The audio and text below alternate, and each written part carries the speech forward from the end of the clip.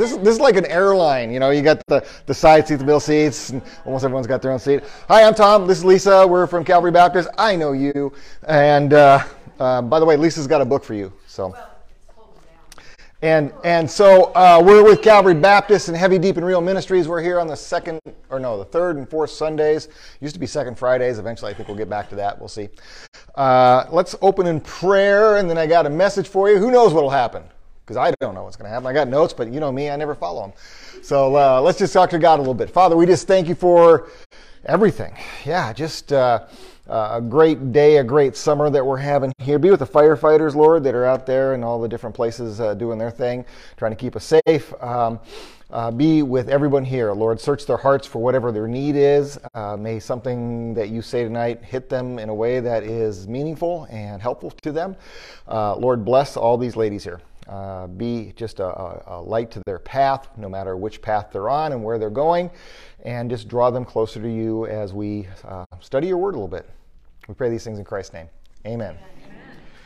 So I used to be in business, and one of the lines we used to have when we talked about business stuff as leaders is change or die.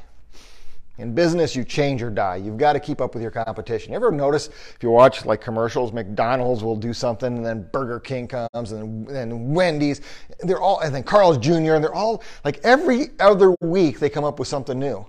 And that new thing can be, well, we added a certain sauce to this now. It's like, but they're always changing. They're always innovating. They're always trying to move forward, and it presses the competition to keep doing things. It's just a thing about business, change or die. Because if you stay the same and everyone else is changing, you'll get left behind.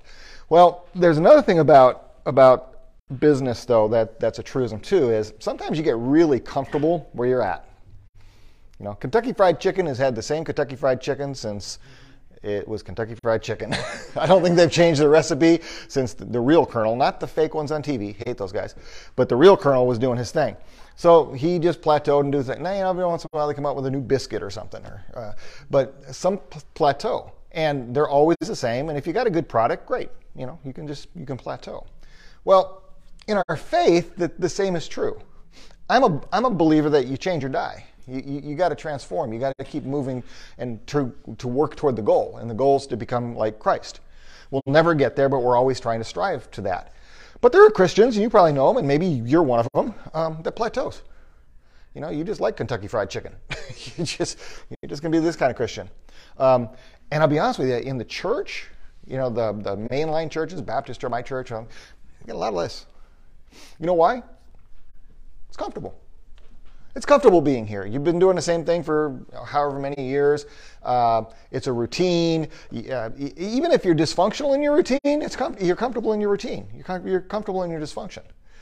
And that's really not what Scripture calls us to, but I get it because there's a hard thing in your mind to change. No one likes change. I had a boss that once said, the only thing that likes change is a baby. It's like, wow, thanks for the visual, boss. Nobody likes to change. And we're called in Scripture, though, to transform. And transforming is not just changing, having a different opinion. It means becoming something completely new. And if you're comfortable where you are, that's really, really, really difficult. Even if your comfort level is dysfunction. Because let's just be honest, if you've been in dysfunction, I have, and many of you have, it can be a comfortable place. Because it's scary to try to change. Now in business, what we tell people is, in order to make an organization change, you got to really convince people to hate where they're at. To get them to look at something, a vision, and say, no, I want to be there instead. Because this has to be better than this. And what happens in business all the time is you get about halfway there and everyone wants to turn back. Isn't that true in life? You start some change, I don't care if it's a diet on New Year's Eve or your faith or whatever it is. You get about halfway there and it gets really hard and you want to turn back. And you'd rather go back to where it was comfortable, even if it was bad, than go to the vision. And so I want to talk tonight about transformation and what Scripture says about it, but not just, what transformation is, because that's everyone's sermon, right? I want to talk about how to do it. Because Scripture has some very pointed things about these are the steps you take to actually transform. And so I want to go through that for you. I know for me, this is something I've had to go through in life several times. I'm still going through it. And it's a continual process. Bill Gates, I was reading a quote from him, and he said, vision without execution is daydreaming. Vision without execution is daydreaming. And a lot of us daydream about what our faith could look like or who we want to be. And I take the faith piece out of it for a second. We daydream about who we could be, but we don't get there because we don't execute. So I want to talk about the execution part of transformation tonight, and because everyone kind of knows what that is. So let me start by saying that the word transformation in the Greek is metamorpho, and you get metamorphosis from that. This change we're talking about isn't like a puppy growing into a dog. That's just growth and change. That's what most of us think transformation is. You just grow. Because the church talks about you got to grow, right? That's what we're talking about. Transformation is a caterpillar turns into a butterfly. And those are two separately different things, even though they all started out as one thing. It started out as a caterpillar, now it flies. Kind of creepy if you think about it. But that's the kind of change we're talking about, is becoming a new creation in Christ. The old is gone, the new has come, is what Scripture says. And it's great rhetoric. It's great stuff. But no one ever tells you how. and so you're like, well, that's great. I'm trying. But here's your first secret. That kind of transformation, metamorpho, is supernatural. It doesn't come from you. You have a role to play in it, but this is a supernatural, Holy Spirit-driven thing. And so I'm going to just kind of talk a little bit tonight. I got really small letters on my paper, so I may have to use glasses because Lisa's always giving me a hard time. Usually I print it out in 22 point, and I have all these pages, and then I get my pages mixed up because I don't number them. And then, I got my Poindexters right here. So let's talk about transformation. It's scary. It's scary. I remember when I was being called by God to transform my life. I was, my first time, it happened a couple times. I was 23 years old. I was in the Army. Everything in my life had gone to crap. I was getting kicked out of the Army for a medical thing, and I was going to kill myself because it's like my life just sucked. And God kind of entered in. Jesus entered in, and he says, I'm going to give you a do-over in life and let you do some things, but you're going to have to change. And I thought, okay, I'll just change my thinking. Doesn't Scripture say, be transformed by the renewing of your mind? I'll just change how I think. No, that's just pretending. It's like sometimes you think, well, I really believe this, but Scripture says that, so I'll do what Scripture says, but secretly I still believe this. Right? That's the kind of change of mindset. That doesn't work. What God says, no, I need you to transform. So I went from a guy that was, suffering with abuse and complex post-traumatic stress and all sorts of different things, who hated people. I mean, I hated people. Zero trust. Everyone I knew had abused me. People in authority positions, oh my goodness. Some people have suicidal ideation. Do you know there's a thing called homicidal ideation? I had that, where everyone I saw I wanted to hurt. I mean, I was really sick. I was just like, I'll tell you a funny story. So I got my first job out of college. I was a newspaper editor, and the publisher wanted to buy me a drink after work to get to know me. Pretty normal, right? Yeah, I love the look, because that's exactly how I felt. I thought this guy was going to hurt me. I thought this guy was setting me up. And I wore this leather jacket. It's 87 degrees out in San Francisco. And I got every weapon taped to it. I'm ready. Because I am crazy. Cuckoo! And God says, I need you to transform. I need you to trust people and love people and agape and do all that Bible stuff. Well, how do you do that? How do you grow up in nothing but abuse and pain and dysfunction and all of a sudden go, oh, and today I think I'll just love people? That doesn't happen unless you go through some things. But it's scary. So I asked God when he's saying, Tom, I need you to transform. Like, but who's going to protect me? How do I defend myself? You want me to get rid of my defense mechanisms and let people in, people that have proven untrustworthy over and over and over and over. How do I do this? What's this look like? And basically, actually what I said is, are you nuts? And I used an adjective in there too. I just didn't see it. Someone got that one. Hey. That was just for some people in the crowd. They're like, adjective. It's scary. the idea of going from one place to another and being completely different in what God calls you to is scary. So what I don't like is when the church comes out and says, hey, just give it to God. Right. You're like, are you out of your minds? Clearly, you've not experienced any kind of life like the rest of us have. Because it's not just give it to God.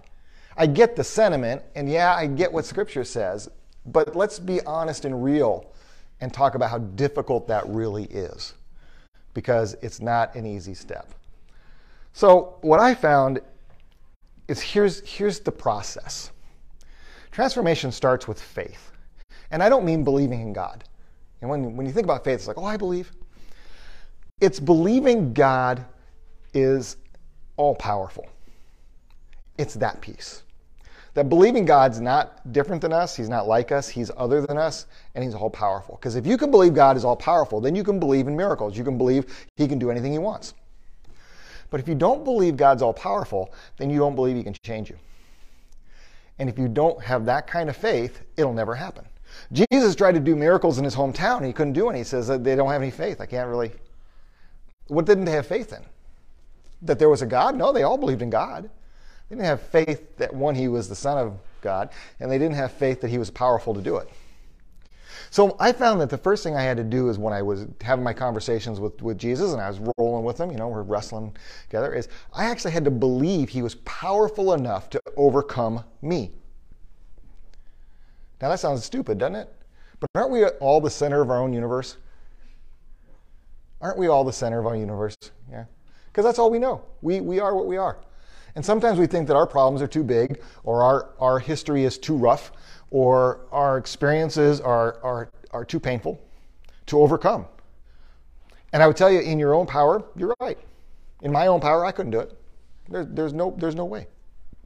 So I had to get in my head, okay, if Jesus is who he says he is, and I believe that, then I have to buy into the concept he can do anything he wants. Anything. That's the first step. That's healing faith. That's healing faith. So the faith piece is important. But here's the second part. You have to have desire.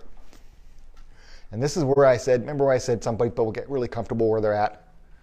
They don't have a desire really to leave. I remember when I was crying out to God all my years, I would keep one foot here planted in my dysfunction and one foot crying out to God and wonder why he didn't answer. He's like, move the other foot. No, you move first. I didn't want to move that foot. I liked that foot. That foot was comfortable. That foot was safe. That foot kept me alive. That foot made me survive. And this foot was just kind of testing the water to see is there really God? Is he really going to answer me? Right? We're playing church. We're not really doing it. I didn't have the desire to change. But it's like in business. One of the things as a leader you have to do to your troops out there if you want to change. Let's say I want to change a product, or I want to change a culture or whatever. I have to convince them that where we're at is untenable. We can't stay here. And I have to take a long time to convince them, this sucks. Every day when you come to work, this sucks. We need to move here. And I got to beat that into them through various methodologies to the point where they go, yeah, let's move. And I'm like, good idea, guys.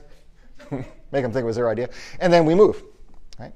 Well, you have to do that to yourself sometimes. You have to say, where I'm at, it's not good.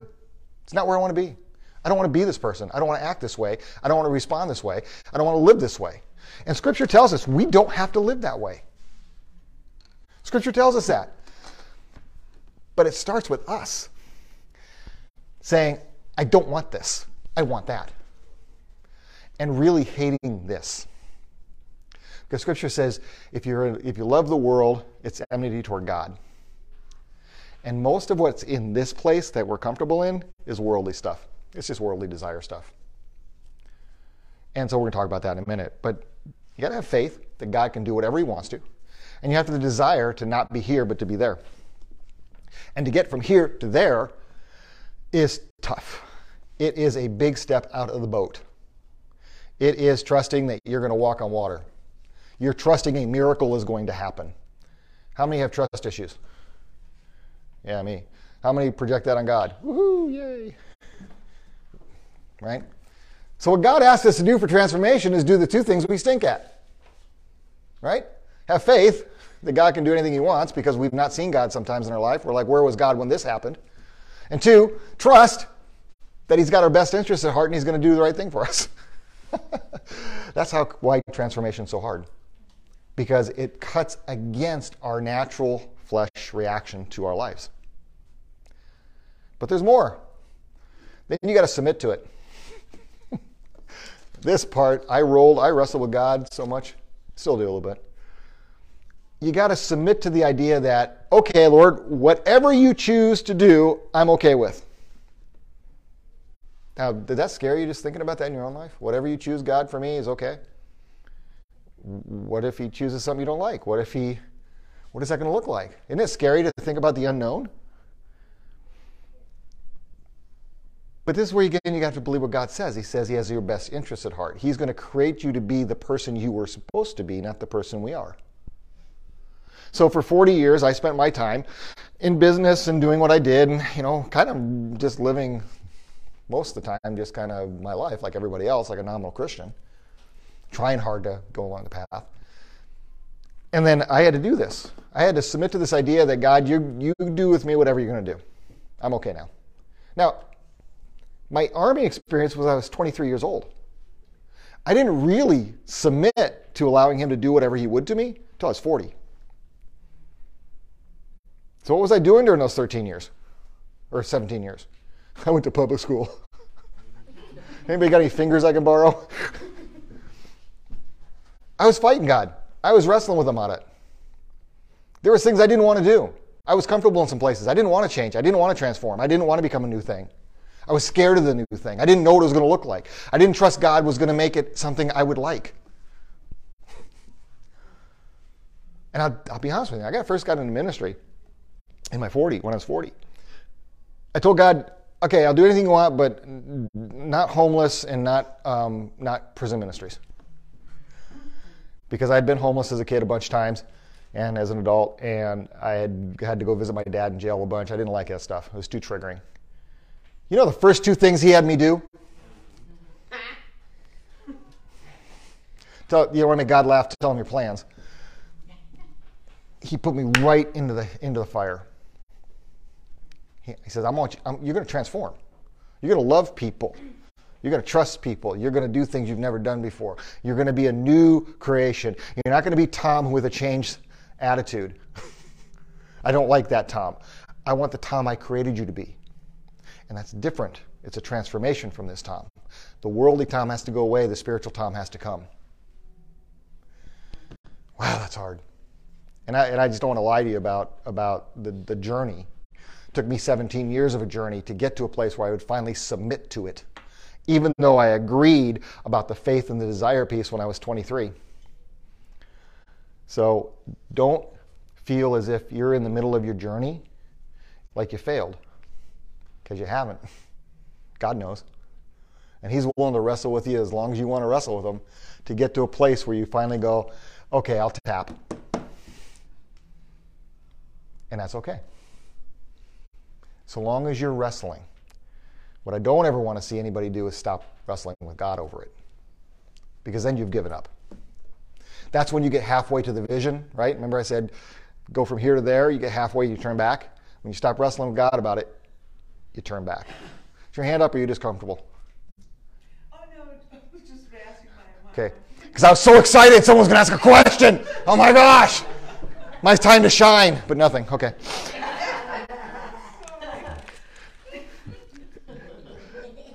How many stars are there in the sky?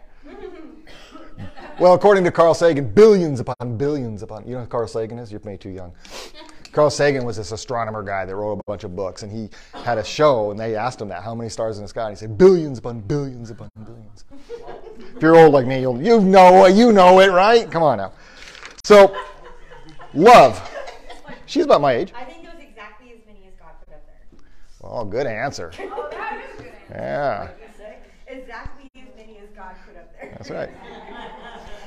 So let's talk about this love thing. This agape love thing. Unconditional love It's not a wet, sloppy kiss. It's unconditional care about other people. Because everybody you look at in the eye is made in God's image.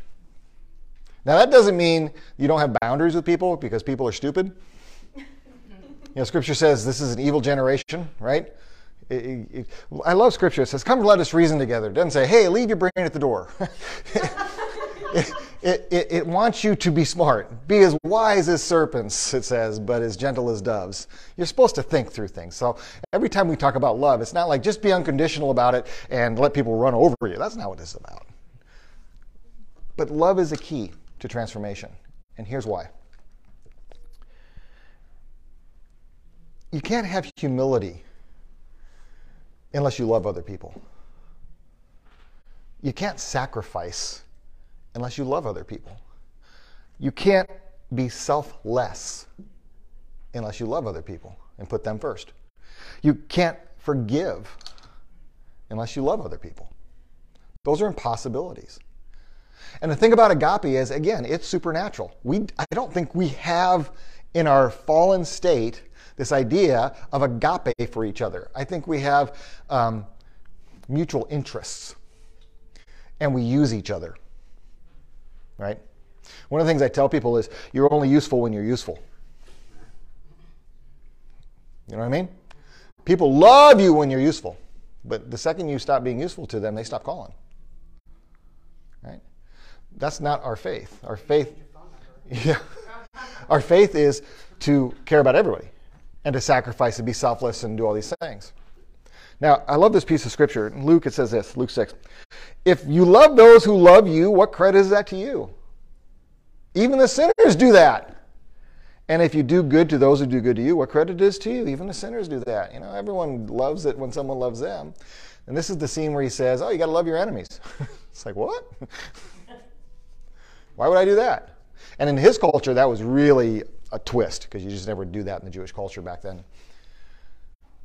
He's calling us for radical transformation about people. And this is what he had to call me to. This was a very specific thing he called me to. Was, again, because I didn't like people. I could put they said, no man's an island. Trust me. Hold my beer.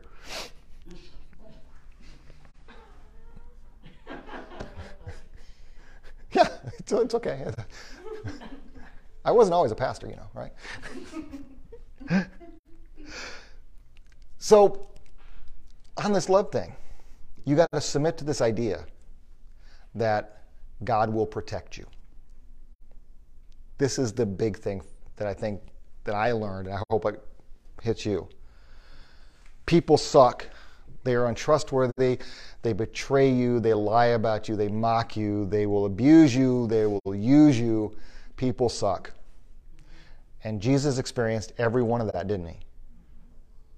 Betrayal and lies and all the rest. Heck, they killed him. But did he ever stop loving them? What he said was, my Father protects me. No one takes my life. I give it freely. When you get in your head two ideas, God will protect you. Does that mean you won't have hardship? Oh no, we're going to have a lot of hardship. Yeah, this place is hard. Jesus said, you will have trouble in this world. But you're protected spiritually, eternally, and otherwise. And there's justice. Anybody who's done you wrong will pay for it. Everyone's going to get what they earned. That was important to me because a lot of bad stuff happened and it seemed like people got away with it. They don't. They're going to meet Jesus and go, uh-oh, that pastor was right. And then they're going to have that come to Jesus meeting. And that meeting's not going to go well for them because they're going to be held accountable for every word, every action, everything they did and thought and said. And that gave me a lot of hope because it's like, then I don't have to hold people accountable. Then I don't really have to do this. I don't have to do that. I can actually love people without worrying about the consequences because God's got my back. Really? That flipped the switch with me, transformation-wise, where I care deeply for people now. I mean, deeply, deeply for people, where that's just weird to me, even now. It's like, why don't I hate all you?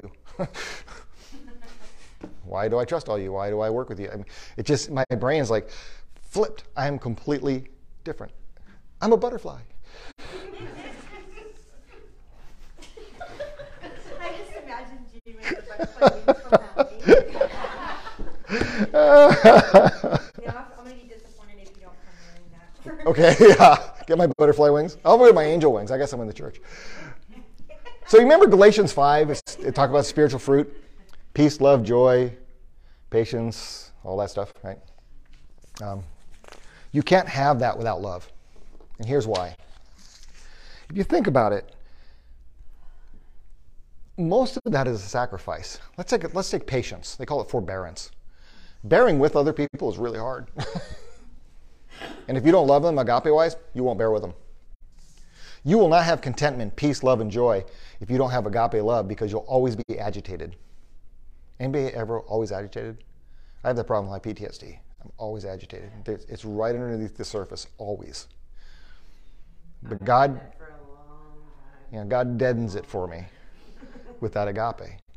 When I preach, it's like, woo, I'm on fire. When I'm not here, I'm a little different because I don't have that Holy Spirit thing going on, right?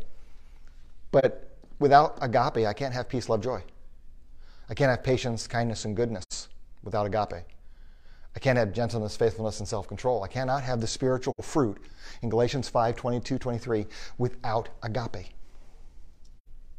And this is why love is such an important part of transformation. Because you can't get to contentment in life without love being part of the transformation. So, I think about people who did me wrong. I used to think, man, I just hope they just rot in hell. Oh, some of you thought that, okay. And now, knowing what hell really is, I don't want that for my worst enemy. I pray that they find Jesus and they can be transformed and they can repent and turn from their ways, because I don't want anybody to go there. That's a switch, right? But you can't do that without the Holy Spirit transformational piece of agape. And this is why you got to submit to it. Because in our own flesh, we cannot transform ourselves into agape. We cannot transform ourselves into these things I'm talking about. You can't have the transformation where you can bear with somebody that are really extra grace required people, right? You know the people. You have to have love. And I struggle with it. I mean, I've had this big transformation. There are days it's like, oh, right? Everyone backslides a little bit, right? Or is it just me? Oh, it is just me. Thanks. Okay, got one in the front. Woo! I got two. Two people here are with me. Okay. You guys are now my best friends. I just want you to know that. But let me tell you, as much as you lose, as painful as it is to go through transformation, because think about this caterpillar turning into a butterfly. Wouldn't that be painful, don't you think? Right? Here's what you gain. You become a light of the world. You become somebody that other people look at and go, something different about you. What is it?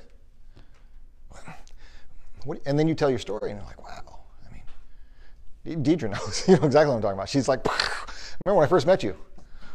It was like a flashlight. Doot, doot, doot, doot.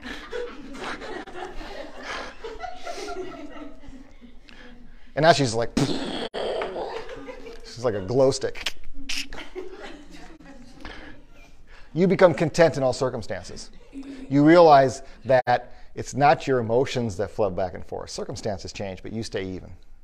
That's what you get when you have this Holy Spirit transformation. You get a heart of flesh instead of a heart of stone. You stop being so hard-hearted about things. It takes a lot of energy to be mad. It takes a lot of energy to be hard-hearted. And once you get that heart of flesh that God promises us, man, it takes a lot of pressure off you. Because you realize the battle's not yours, the battle's the Lord's. And Scripture tells us that. The battle is the Lord's. It's not your battle. You don't have to fight it. And when you realize that, when you get that heart of flesh, you just go, oh my gosh, that's so much pressure off me. You get the Holy Spirit that you have in you, and it starts to be powerful. You start to actually be able to harness it and do things with it instead of just being told by some pastor, you're filled with the Holy Spirit. But I don't speak in tongues. You start to be able to feel and learn and be be trained up by the Holy Spirit and be more transformation, and he reveals truth to you, and all sorts of things happen. It's really weird. You'll be walking down the street and somebody will say something, and you'll have a scripture that comes to mind. It's like, I don't even know scripture. Why does scripture come to mind? Because the Holy Spirit's powerful in you. You'll be blessed. Blessed are. Remember the Sermon on the Mount? You'll be blessed. Who doesn't want to be blessed? If you don't, talk to me afterwards. You get your daily bread. Give us this day our daily bread. And it doesn't say, give us this day our weekly bread. Give us this day our monthly bread. You get your daily bread. You get exactly what you need every day. So, all your experiences. Think about all your experiences in the room. You have survived 100% of them, haven't you? I'm not saying they weren't rough, but you survived 100%. Chances are good you'll survive 100% of the next ones. God's going to give you your daily bread, which is protection and provision and all the rest of the things. You get to abide in Jesus as your strength. You don't have to do it yourself. And this is what I mean, you don't have to live like this. Some of us were lone wolves, and we just lived our own code, surviving. Jesus says, I want you to have life and have it abundantly. You don't have to be alone. You don't have to survive alone. We got the body of Christ that'll come around you. You can have Jesus who you're abiding in. You can have all of the promises of the Bible. And know it's true. But not without transformation. If you don't have transformation, you may as well read Moby Dick. Because this won't do anything for you. Because you'll be fighting it. Because you're not submitted to it. You don't desire it. You don't have faith in it. Right? See how I went back to the beginning? Tied that up nicely. I just want to let you know that. And this is the best part for me. Heavenly rewards. Imagine there were no heaven. Imagine if you just died and that was it. What would this world be worth to do that? Would anybody want to live this place? I wouldn't. But it's not. We're eternal. We're immortals. And our last breath there is our first breath there. Our last breath here is our first breath there. And guess what? Jesus meets us, says, hey, well done, good and faithful servant. Let's take a look at your life. Some good, some bad. Here are your rewards. Rewards? Paul says, run the race to win. It's not a bad thing. You're storing up your treasure in heaven, Jesus said, right? That's not a bad thing. It's a great thing. You should want that. You should fight for it. So when you're thinking, is transformation worth it? Or is this pastor just crazy? I would argue that when you weigh it, cost-benefit analysis, the benefits outweigh the cost exponentially. Because you get to be the person God created you to be instead of the person the world formed you into because of your experiences. So again, just tell you, faith, desire, submission, love. Allow the Holy Spirit to work in you. Pray about it. I know it's scary. But if you're in a place where you're saying, I really want to be the person God created me to be, allow him to change you. And trust that he has your best interests at heart, and you will be exactly the person that he wants you to be, and you will be so happy being that person. And then you're just incredibly useful for the kingdom of God, huh? All right, I'm over time. Sorry about that. I will ask that you guys have an awesome week. And we will be back next Sunday with a brand new exciting topic. Who knows what I'll be talking about. So. And books.